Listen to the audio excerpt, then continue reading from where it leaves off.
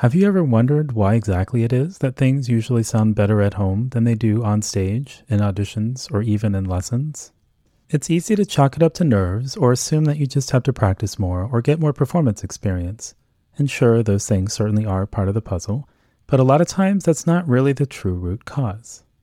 If you've been confused by the inconsistency of your performances, I put together a free 4-minute quiz called the Mental Skills Audit, which will help you pinpoint your mental strengths and weaknesses and figure out what exactly to adjust and tweak in your preparation for more consistently optimal performances. You can take the Mental Skills Audit online at bulletproofmusician.com/MSA. That's MSA for Mental Skills Audit. And again, it's 100% free, and it'll take just 4 minutes to get your results emailed to you as a PDF. Before we dive into today's episode, I wanted to make a quick mention of the special Buy One, Get One holiday offer on Beyond Practicing that's ending tonight. Beyond Practicing is essentially the online self-paced version of the mental skills class that I teach at Juilliard and the Cleveland Institute of Music, and it contains videos, worksheets, and a Q&A forum to help guide you through the process of learning how to beat nerves and perform more consistently up to your full abilities, even under pressure. It's a great way to level up your practicing or even spice up your lessons and rehearsals if you do any teaching, but it can be even more fun when you have a practice buddy to share in the learning experience. So if you sign up before midnight tonight, that's 11:59 p.m. Pacific Time, Sunday, December 4th, I'll create a second bonus account for free that you can give to a friend, colleague, student, or teacher of your choice. Incidentally, you don't have to name your giftee before midnight. As long as you're registered, I'll be happy to create that bonus account anytime you decide whom you'd like your practice buddy to be. You can get all the details and sign up at bulletproofmusician.com/beyondpracticing. And now let's get started with today's episode.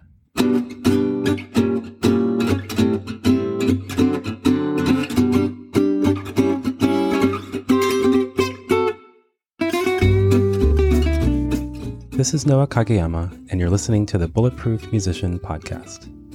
Every Sunday morning, we'll take a look at a new research-based tip or technique to help you practice more effectively or perform better under pressure.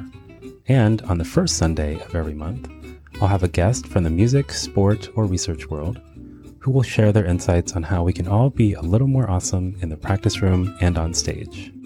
Today is a bit of a special episode in that I will have a guest co-host joining me as we chat with Jennifer Montone, who is principal horn of the Philadelphia Orchestra and also on the faculty at Curtis and the Juilliard School. And who is this mystery co-host? Well, a couple hints. Hint number 1 is that they were a previous guest on the podcast a few years back. And hint number 2 is that we had a discussion about metronomes that led me to purchase one of those old school pendulum style metronomes. Any guesses? Well, either way, I should probably just let them introduce themselves. So here goes. My name is Catherine Cho. I am a musician, mostly play violin and some viola, and I'm teaching at the Juilliard School, violin chamber music, and a community engagement seminar with Natasha Brodsky. In today's episode, we chat about what strategies Jennifer uses to get into a better headspace for performing, the 3 ingredients that seem to contribute to an optimal mental balance during performances, how parenthood has affected her life as a musician, and much more. Well, first of all, I can't believe that we haven't crossed paths at Juilliard if we're both teaching at the same school. Have you noticed that this happens to all of us? What is causing this issue? Maybe we need to hang out in the lobby more. I mean, do you find that you're just spending hours teaching and then you leave, you play your concerts, and there isn't a lot of time for communal connection? So this is why this is so fun, because we have the opportunity to have a conversation about all the thought bubbles that probably go over our head during the day. So what thought bubbles go over your head during the day while you're teaching? Me? Well, okay. I mean, I'm just so thrilled to get to actually do this because I've known you both separately for a really long time. So it's just so fun to get to actually chat together in this circumstance. As far as Juilliard goes, I just pop up on Mondays and teach my students and then take a train right back down to Philly. So I'm unfortunately not around nearly as much as I would like to be. In terms of the things that pop up in the thought bubbles above my head, it's a little hysterical because, as we all know, horn players are a little fraught. So we have all sorts of usually unhelpful thoughts that are going through our heads that then we try to desperately, in a panicked way, replace with something that might be remotely helpful as we're trying to play and not crack all the notes and mess up every concert. So it's such a mental game. Our particular instrument, maybe a little bit, I don't know if it's more so than others, but I know it is certainly a big mental game for us. Okay. For example, what are some of those thoughts that you're talking about? I'd be so curious because I think fiddle players feel like that's what's happening to us. So I'm really interested to hear you say that. Yeah. Well, I'd say the low point, and it's funny because it's not that long ago. I've had all these high points and low points in terms of being able to control my mental internal dialogue. And recently I was going through, I guess it was about 6 years ago, I was going through a really bad injury of my back. And we happened to take Philly Orchestra, took Bruckner 4 on tour.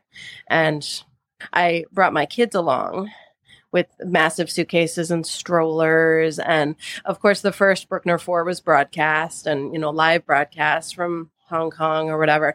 My back was just killing me and I felt very weakened. And I felt like all my loud stuff was really weak and I couldn't concentrate on any of the normal things for all the scary things. And so I was sort of in this interestingly weakened state physically and therefore mentally. And it was fascinating because the stuff that was going through my head right before I had to play the very exposed beginning thing all by yourself was like, I gotta go. I'm going to die. I'm going to die. I got to go. I could go off that way. I could go off. But then I had knocked over everybody's stands. But I got to get the, expletive out of here right now. Oh my God. Oh no, he's starting. Oh, expletive. I got to go. I'm going to die. Oh my God. Okay. It was like just the most awful, pre-playing regimen ever. So I make it through this concert and it was okay, but my attacks were very, very direct, very not gracious. It was like I got through this thing and at a certain point I got in the zone of it and I'm like, okay, you love Bruckner 4, you love this piece, you love this orchestra, just play. Isn't it nice to get to play this part? Look how beautiful it is. Wow, it's the same theme and in a different way. Now you're reversed. Now you do it with the oboe. It was like I tried really hard to regroup. But after the concert, I was like, oh, Jesus, I need a better plan. It's like, okay, circle back to all the years of you've had many plans for what you think of right before something, what you think of the day before, the week before, getting yourself you visualize and you meditate and you do yoga and you have helpful adjectives and you've got vamps of rhythm and breathing and integrated sort of systems that work very well. Now you could just go ahead and use those. And that's going to be good. So the rest of the tour was kind of comical of me trying to get over my back hurts. I feel like a terrible horn player and I'm doing everything wrong. And I have to try to do this. And then trying to regroup with all the tools that I've learned and trying to get those back into the mix. So that was a low point. Well, but you said at the beginning that you felt like horn players have this challenge. So why is it that you feel that horn players have this challenge? Because I can tell you for sure violinists have it, but I'm curious why you feel that horn players have that. Yeah, no, well, it's heartening to hear that it's just a universal thing. I think our specific discomfort has to do with, when you're trying to feel the music and you're trying to feel like you're into the groove and in your own groove and in the groove of what's going on around you and on the moving train, connecting with your colleagues, all of that. There's a whole lot of discomfort, my chops don't feel good. Oh, I can't breathe very well. Oh, that's really high. Oh, I'm really bad at low. Oh, I don't have a smooth, it's like you sort of, there's such a physical component that's very tricky and very precarious on horn that I think maybe we just, but maybe everybody does. But it's interesting, I think, the back and forth of, oh, I feel bad, therefore I must be sounding bad. And kind of getting out of that maybe is hurdle number one on mental with horn players for sure. And maybe wind players and maybe string players too. So when you feel bad, is there a way of redirecting your energy so that you can still sound the way you'd like to sound despite, oh, my breathing feels funny, my back hurts. So what are some of your strategies? I'm really curious.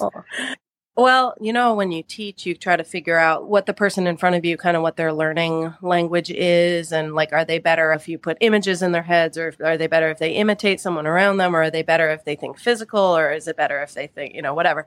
So I kind of do that for myself. I ask myself those questions. And then I try to do that also with my students. It's like, okay, well, you've always been good with like creating a picture in your mind and colors and descriptions and storylines and everything like that. Great. So we're going to feel what that feels like. Imagine you're like an opera singer and you're singing on stage, and this is the scene, and this is the story, and this is how you feel, and this is what you say. And you can go creative with it, with feeling. And that gets you instinctively very connected to everybody around you. So that's sort of a musical way. And then there's the physical way. It's like, oh, you're great if I just tell you to bring your tongue right up to the front of your mouth, and tiny little tip of tongue hitting behind 2 teeth, and you're subdividing, and you're kind of connecting the rhythm to the tongue, and your breath is going fast, and then you do a fast burst of air right at the moment, right where the tongue's supposed to be, and then you get this real pop. It's like those are feelings of physical. And if your mind is busy going either which way, I think it definitely distracts you away from anything negative physical and into something that's productive and intention based. So generally, I feel like proactivity as opposed to reactivity is maybe the flip for me. Like I often have this view of myself, or I'm either a turtle on its back with 4 little sad little legs, and you're like rolling, trying to get over, and you're very vulnerable because your underbelly is very soft and everything hits it. But then when you're like the turtle of wonder, where you're like on your feet and you've got blazing, intention-filled eyes, and that turtle's like going places. And also beautiful, like gorgeously decorated and like artistic and powerful and determined and like thoughtful, like a real thick butt turtle, like flip yourself over and do the thing you know how to do, so something like that. That's fascinating. I don't know. What do you do? I want to hear your stuff too, because we play chamber music together and you're amazing.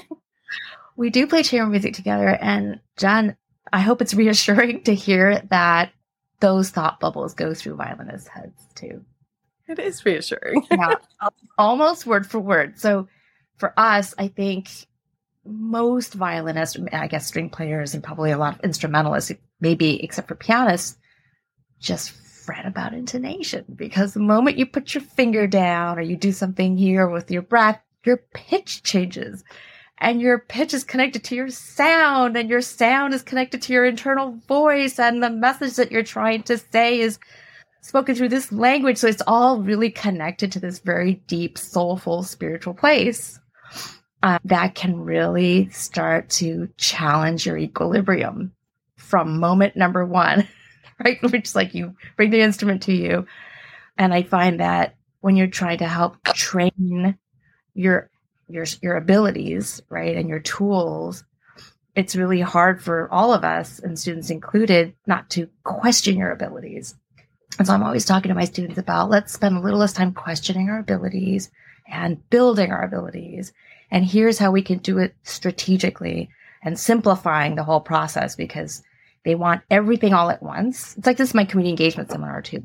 Big, lofty ideas, want to make impact and generosity, want to do all these things, but I don't know how to write a business letter or answer an email.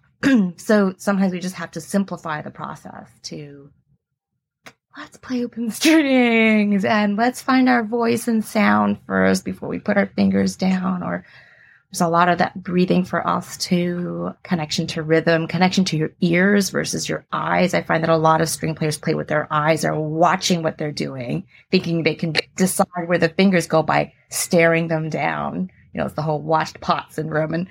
And even with their bow, like they think they can see where their bow is from this angle. And I keep reminding them that what you're seeing here has nothing to do with what we're hearing here. So there's a lot of that redirecting your senses. So meditation and yoga and learning how to use your ears on the highest and most sensitive level, because the ears are so connected to many parts of your inner soulful core values, right? And I think once we find that, which we can eventually, then it helps us to, as you say, kind of center your thoughts and go back into your listening. Yeah.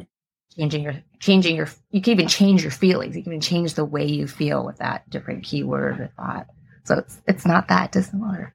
Yeah, totally. I was taught that if you're 1/3 thinking, 1/3 feeling, and 1/3 listening, you're at a pretty decent balance. And I know that a lot of times when I go out of whack, I'm thinking almost entirely. And if I pull the other two in, then I pull in my foundation and I pull in my musical parts into the puzzle. But yeah, do you guys think about the balance of those types of things? Yeah, all the time. Yeah. And I guess you're right. It depends on the kind of brain that we're dealing with. For some people, there needs to be a lot more thinking. And for some people, there just needs to be a lot more training for the listening because they can't actually hear the differences. And so that's actually quite common and I think it's different for each person, but sometimes it's because they think so much about what they're doing. They think they're hearing something, but they're not actually hearing that or listening enough to hear what's coming out, or it's the perspective, right? Because I'm sure for you too, it's like the perspective, what you're hearing right here is really different than when you're 20, 30, 40 feet away. It's partly that too. And then sometimes they don't know what they're feeling and it's hard to channel that. So yeah, we kind of have to work on all the three areas in order to bring them together into like a more balanced place. But that's all shifting constantly. And I think that's another thing is where we think, okay, this is the formula that works. And the students go, I got it. And then I lost it. And then I don't know what I had before. And they've forgotten. I said, maybe it's because we're changing minute to minute. And we have to go moment by moment. And it's just like awareness might be step one. Yeah. And then we go from there instead of, I have a 12-point strategy to how I can feel exactly centered. It doesn't, as we all know. Yeah, it's like shifting sands. I love that concept because, that's been my experience through my career more than anything else is the impermanence of my feeling of control over my brain or the ability to use my brain and my body towards a common purpose that is actually artistically viable. But yeah, no, it definitely seems to completely change depending on what's going on in my life and in my playing and where I'm at emotionally and in terms of body care and all that kind of stuff too. Actually, that's one thing I love about your newsletter that you send, Noah, is that they're always from slightly different directions. And I love that format and your approach to it has a lot to do with like how it's all changing and there's a lot of little thoughts and there's no unfortunately, there's no magic bean, but there's a ton of tiny little things that at different points, if you've got them all kind of in the hopper, like the gumball machine or something, it's like you're going to need something and you just spin it and like something's going to come out and it'll probably be helpful at some point in your life. If not now, then sometime later. So it's pretty interesting how scattershot it is, but seems like we're all sort of fumbling through with a lot of different things that we try to go to depending on what we think the situation needs. Well, we got to flow and fumble, right? Allow ourselves to flow and fumble. Well, thank goodness for Noah creating a platform where it's accepted and acceptable and encouraged to have these conversations, first of all, because I feel like when we were, I don't know about you, Jen, but when we were kids, it wasn't invited into the arena to have a conversation about stage fright or nerves or my hands are sweating so much or my brain is going out of control. I feel out of control. That wasn't a conversation we shared. Absolutely. Openly. Yeah, no, it's funny. I had a conversation once with the second horn who just recently retired, Dan Williams, and he said, it's so funny, like you have this whole thing that you do before you play. And he said, it seems very on purpose. And he said, it's funny because Mason Jones, who is, of course, principal horn of Philly for a million years, he said he would just put his hand out. And if it was shaking at all, he would just stare at it. And eventually it would stop shaking. And then he'd just play. I'm like, well, wouldn't that be nice? I was like, how the heck did you make that happen? Because if I look at my hand and it's shaking, it will shake more. It'll shake more. It'll like knock off everything on the stand. Like the watched pot is going to like boil wildly for me in terms of my mind. So I have to do a whole bunch of other things that get me away from that. But yeah, I thought it was very funny. Yeah, I don't think this particular part of our field was in the verbal arena as much as it is now, which I think is a beautiful thing because clearly we all feel it very strongly. Well, I know that the two of you are very thoughtful and open and accepting and support your students in that way. They're very much aware of it and kind of thinking about it and inquisitive about it. Do you sense a change in students' willingness or desire or openness or comfort in talking about this at earlier ages than our generation? Or Or is it still kind of the same and it's really up to the teachers to start cultivating more of this sort of dynamic? I think there's a little bit of both. I mean, I find that some of the younger students, I'll ask them like, so how did it feel to perform? Or, it's like, how did that recital feel to you? And they're just like, no, it was pretty good. Yeah, it was good.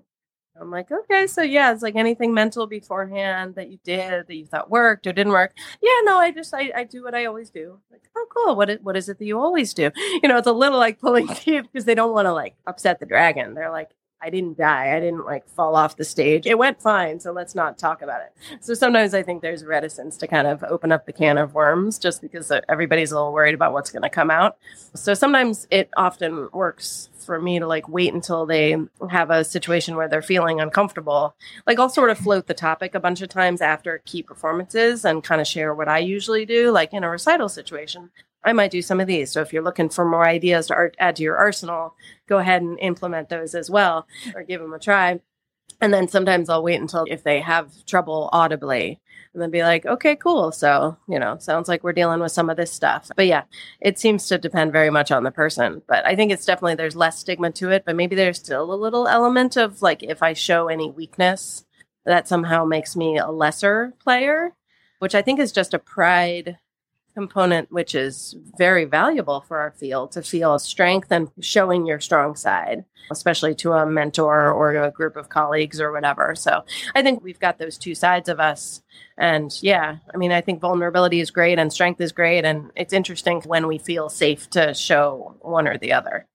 Yeah, I have to wonder because when I was studying with Felix Gallimere, he used to say, back in my day, there was no tendonitis. It didn't exist. And I'm thinking to myself, okay, did it not exist?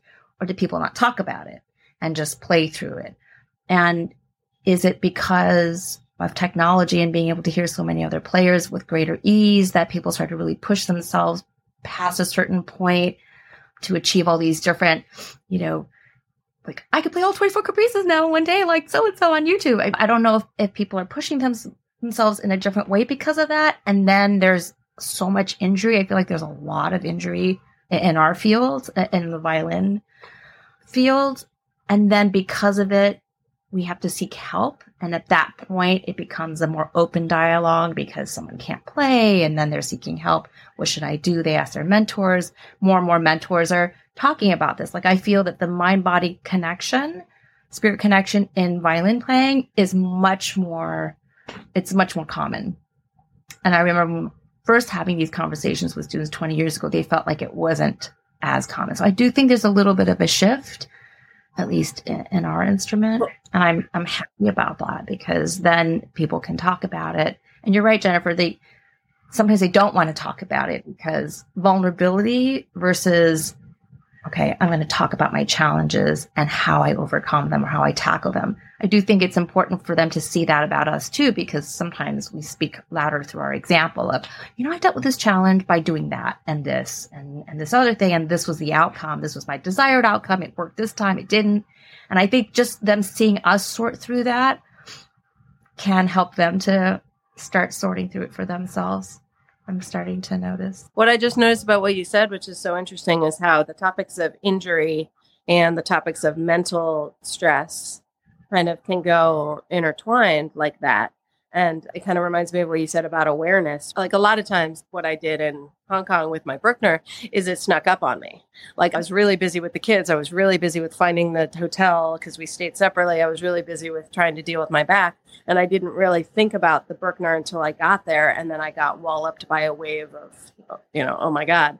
So it's interesting, like how if one can see straight, like as you're starting to bring tension into a situation or starting to feel a little bit of something that's not quite right. Like if we don't ignore the tiny little symptoms of things, you can keep it in a healthier place before it becomes something where you can't play and you have to ask for help.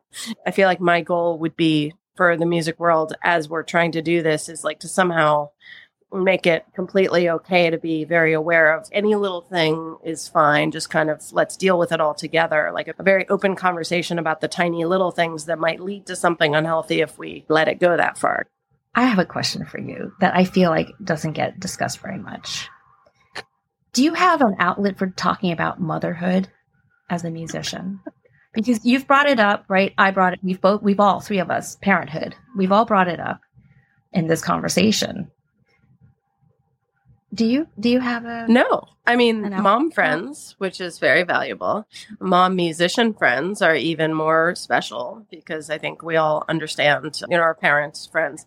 Yeah, I think the way that things shift, if you get married or have kids or have pets that are big in your life or whatever, once you sort of have more dependence in your life, the amount that you are focusing on just everything music-wise it's just part of everything. And not the only thing like it is in school or, it's a slightly different percentage somehow, which I think is good and bad because we bring the life stuff into our playing, which is awesome, like experience our own life experience. And, it can help with nerves and it can help with, it's like my kid's not in the hospital. I'm just playing a piece. Like it's just French horn, it's like kind of like perspective and gratitude and all those kind of things. But yeah, it would be interesting to have like a little bit of a support system just for the how does parenting change your outlook when you're playing? Yeah, because I feel like that's a topic that comes up when I talk to my friends who are parents and mothers. But then I think, is there a circle of discussion, like a round table of parents or mothers in music who perform and teach, where people can talk about the challenges and also how one impacts the other? It might be really fascinating to delve into that because it's a very deeply layered process that I think enters our minds every day, right? I mean, it doesn't disappear.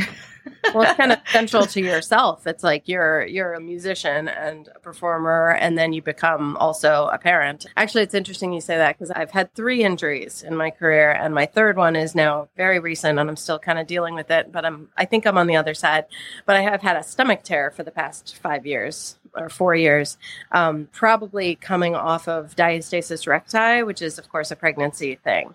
But I think it didn't heal, And I just found out that Rafa Nadal also had a stomach tear recently. And I was like, ooh, I need to look up what he did to fix that because he's playing all the time and he's always aggravating it. And so am I because I took off a lot of time during the pandemic and, of course, got better. And I did physical therapy during it and it got better. But then as soon as we started playing big hornworks again, it's like now it's back out again. I think there's even things relating to physicality of being a mother that can also happen because as I did some research and found out there are a whole bunch of horn player women that had a kid in the last decade who feel like their loud playing isn't as strong as it used to be, or they feel some tenderness or they feel some pain or they feel like their crescendos hit a wall or something like that. I'm like, I'm not alone on this, which is good to know about. But also, yeah, I think the communication between all of us would be helpful. Yeah, it would be because it's fascinating to listen to you talk about how it's such a big part of your life, right? Even where we're speaking from today, I'm in one of my kids' rooms and surrounded by superheroes. It's just, it's a deep part of your life. And actually, I personally do feel that it impacts our musicianship in a really deep and profound way to be parents. The gravity and the depth of that is very inspiring, and it opens, speaking of senses, it opens up your awareness and senses in a really kind of impactful way when you play, but also when you're teaching. Don't you find that when you're working with your students, you just have a slightly different perspective on what you're about to say, and sometimes you pause and then you say it a little bit differently. And definitely. Well, that's maybe something also that I love that in our field, as you get a little older, all the life experiences, I don't know if you've noticed with students who go through a loss or, it's like a difficult time, like a breakup or a loss of a friend or a loss of a family member or something. It's like they start to worry. It's like, well, I'm not practicing and I should be practicing. And why can't I focus on my audition that's coming up? And it's like, honey, you're living, you're grieving, you're dealing. I feel like it would be nice if we could all see ourselves backwards as if it was a sitcom. It's like, remember when I was worried about this, but what came out of that was that then I had greater, it's like everything that was in a minor key and lyrical had so much more poignance at the end of that because I know what that actually feels like. It's like when you're simulating pain, it's like you can't know it till you know it, but once you know it, you can't unknow it. But yeah, it's all these sort of gifts of experiences. It's an interesting thing about how life changes us. Yeah, true. So cool. What I'm sort of struck by again is the teaching aspect of things. As musicians, of course, over time you evolve in various different ways. And I'm assuming at this point you've been teaching for at least a couple decades now. And so you've seen yourself evolve as teachers as well as musicians. And I'm wondering if it's just a natural evolution by which you become a better teacher, or was it intentional for the two of you, at least in some way, to get better at the art and craft of teaching? And if so, what have you done? I mean, is it related to becoming a better self-teacher, or are they separate things altogether? How has that process or that journey been? Do you want to start? Okay, I'll start. Gosh, it's amazing and fascinating. I think when I first started teaching, so I studied with Julie Lantzman at Juilliard, and she was so nurturing with teaching her students how to become good teachers. Like, she would let me come once I got a job that was away from New York, because I first was in Jersey Symphony and I was too close to the age of her, like I was just finishing up school. But once I was in St. Louis and I was like 4 or 5 years older than people, she would let me come to her master classes at Juilliard and watch her teach. And then she would let me say like one thing to each person afterwards. And she would say things like, in a master class, try to say one good thing and then maybe 2 things to work on, or vice versa. But then figure out whether you want to like say it as a big thought, or if you want to sort of start at the beginning and work on each little thing, or if you want to help them break it down to something and then layer things on top, kind of like think about it. Like, how are you teaching? And then she would say things like, look back to your own practicing and your own lessons and listen back to the tapes that you took of recording of your own lessons, and notice like how I taught you was how I practice, and therefore how you can practice, and therefore how you can teach, as a starting point. And I thought it was so interesting because I'm like, oh, there's a system that you do. And also things like, look at the person in front of you. They are not the same person as they were a week ago. And they're not any stereotypes you might have thought of them when they auditioned for you. Like, okay, like they're a changing, evolving human that today is in need of something slightly different. And then all the other influences of other teachers who didn't spell it out for me. But I remember back to like, well, when someone was low energy, how Eric Rusk would like start gesturing and dancing around the room and it's like, freeze here, do this, da, da, da, kind of constant cheerleader, and how much that's in my playing. And my high school teacher, the problem solving, and what is the structure of that piece? Like, what are the compositional techniques? When does the harmony change? How do you build that? What do you think that's going to mean? All the thoughtful things and all the exuberance things and all the problem solving things. And it's like, it's neat because as I go through the teaching part of my world, it's constantly all these different suggestions and ideas come floating back to you. And then, at certain points, I'll feel like, I'm talking about technical stuff too much. I'm getting in the nitty gritty too much, and I'm not super inspiring right now. Like, where's my inspiration? And I'm like, okay, well, go listen to some recordings, drink a glass of wine, and deep dive on vocalists or old school fiddle players, and like start with high fits and go. Like, get back into the groove of like what you love about this thing, so that then your macro is there to like balance out whatever micro analytical you might be throwing at your students. So I feel like it's fun to try to look at yourself from your past and then what you want to give, like your ideals, I guess. But I do think it's constantly changing, maybe better and worse. Like, I don't think I'm even on a straight trajectory of becoming a better teacher. I think I'm just changing, but I'm trying to be thoughtful about it. Right. I remember, Miss DeLay, who was kind of the ideal example of teaching her students how to teach themselves. And in our master classes, she broke her studio down into these little small group classes. We were 3 to 5 of us. And we would meet every other week and someone would play and then each of us would give a comment. And at that point, and then this is in college, I remember thinking to myself, no one has ever asked me to comment on another person. And I was 18 years old and I was just so afraid and scared and just tense about the whole thing. And I remember really blanking out and thinking, I have no idea what to say. This person sounds phenomenal. What am I supposed to say? But through that paralysis, it absolutely worked. It just week after week, I could find my brain starting to change because of the fact that she would just wait there and look at me and not let me skip. You had to say something. So the act of that kind of opened up a new way of listening and also just the idea that you have a voice and that you're allowed to think and have your own opinions. I think that was key. So I always remember that with my students is meet them where they are, wait, and give them space to have an opinion if they don't have one. And if they do have one, listen. They just need to be seen and heard. And when you're listening to them, really try to understand what they're saying. And if you don't understand, ask questions and seek out the truth. And that, fluctuates from day to day, student to student, year to year.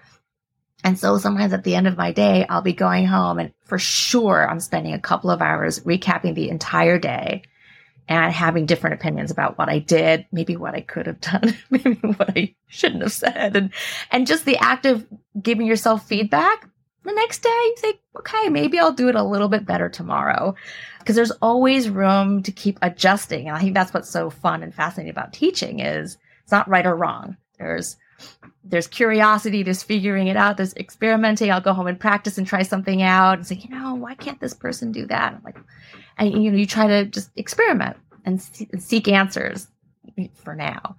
And when I look back on things that I said to my students, 30 years ago when I started, I cringe and think, that was really not very helpful advice. I think I won't say that anymore.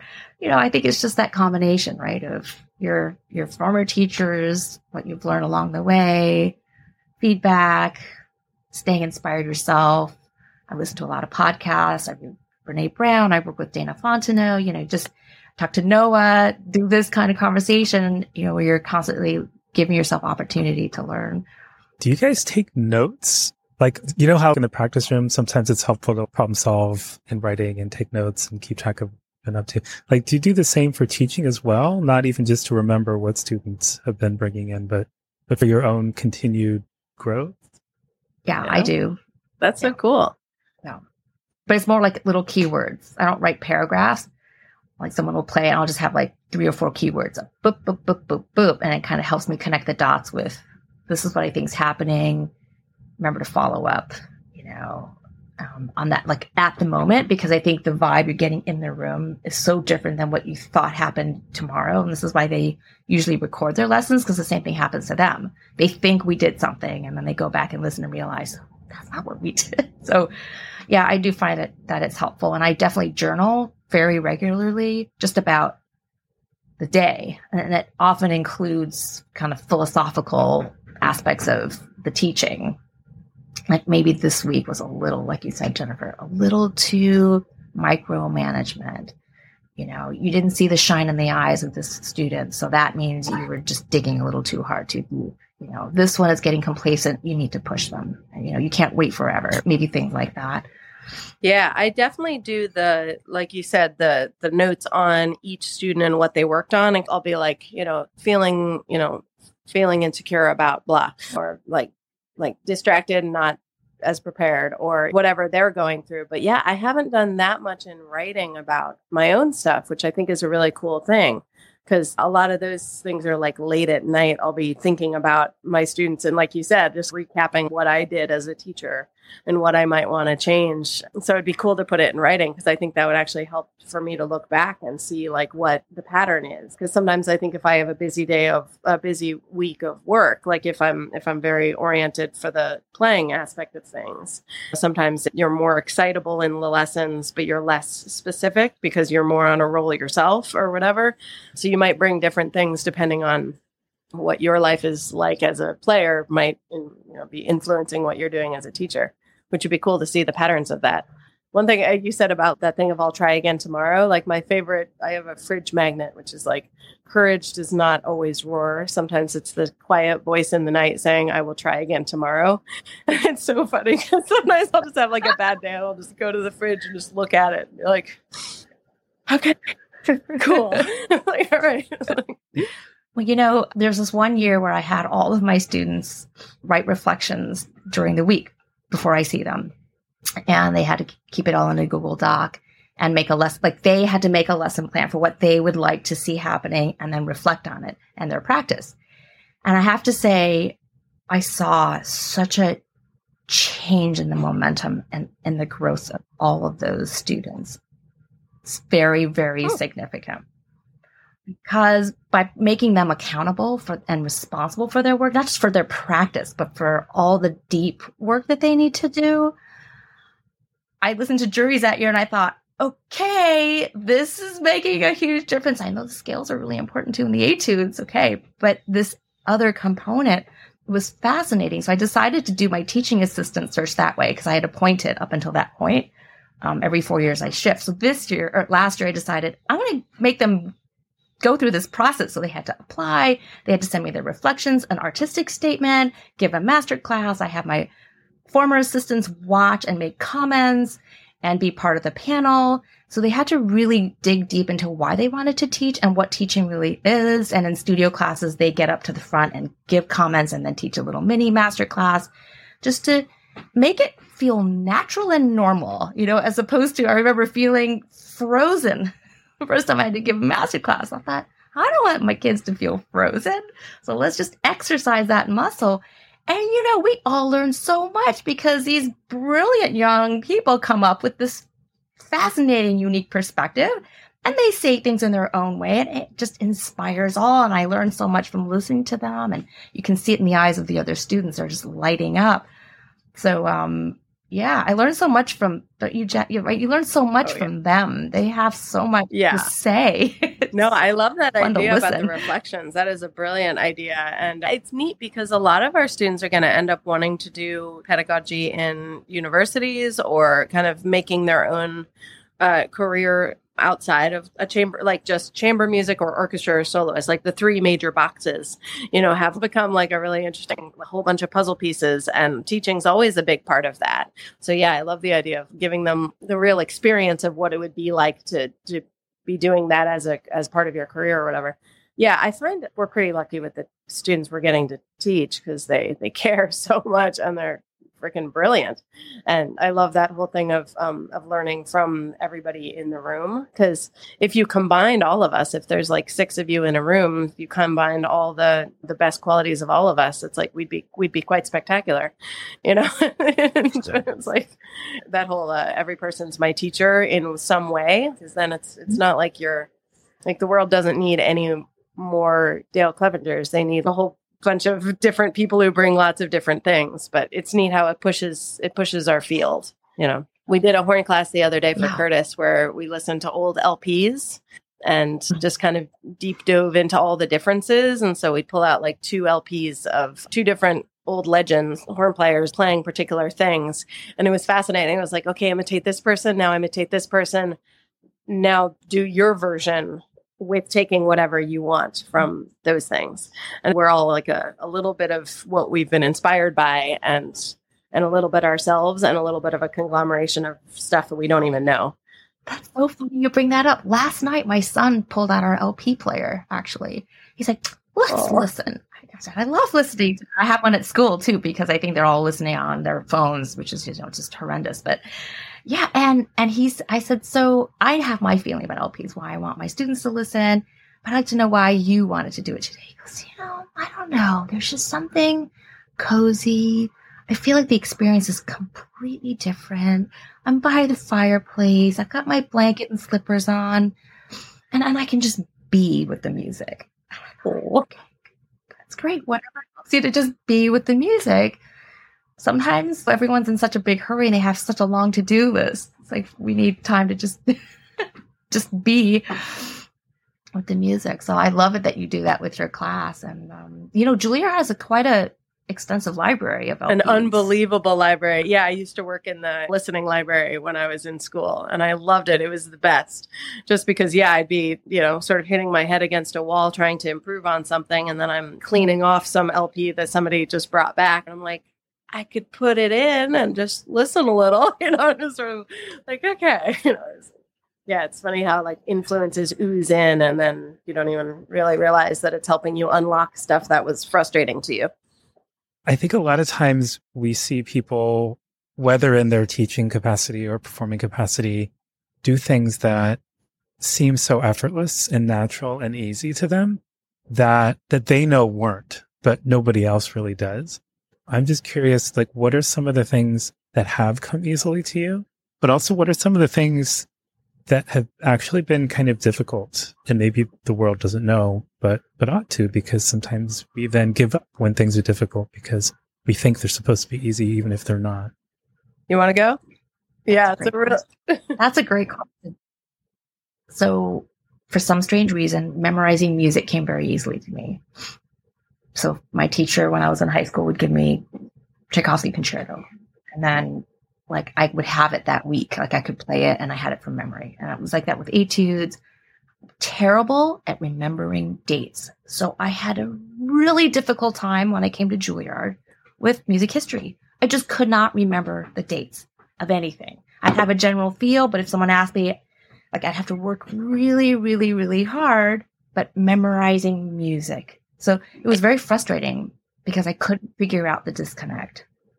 Why is it that a topic I care so much about, music history, is it so difficult for me to remember these dates? And yet it seems congruous with memorizing notes, that you see on the page and putting back into your brain. So it was really, really challenging for me. I've worked really hard on that, on trying to, through just strategies, which, Noah talks about all the time, which are so useful. How you repeat something, when, and how often, and different ways of repeating it so that it stays with you. Yeah, no, that's you're right about all the different ways and what you can do, all the things you can throw at a topic or throw at a challenge. What just occurred to me when you asked that was that when I was in school, I felt like it was very clear to me, like what I was naturally good at and I was really naturally not so good at, and then the things that were in between. And Don Green, actually, when I was working with him, he would talk about taking a list of excerpts and break it into 1, 2, and 3. And it was interesting how that fragments your mind into different categories. And it's like, okay, so maybe you would practice, like the 3 would be the woodshedding things that hit some of your technical challenges. And you really need to like break them apart, take them slurred, take them slow, build them back up, kind of clean them up from the last time you played them, that kind of thing. And then 2 would be sort of a normal amount of practice. And then 1 would be the easy ones where you could play along with recordings, maybe sing them and then buzz them and then play them and decide what you want your interpretation to be and then make sure that you're physicalizing what you want. It was interesting how trying to look at it like a puzzle was helpful coming out of school and becoming my own teacher, because I think that's a period of time that we're never sure quite what to do. And we feel a little panicked a couple years out of school where we're just like, oh God, like what if I have all these weaknesses and I don't even know them? What if I'm letting things slide and I don't even know?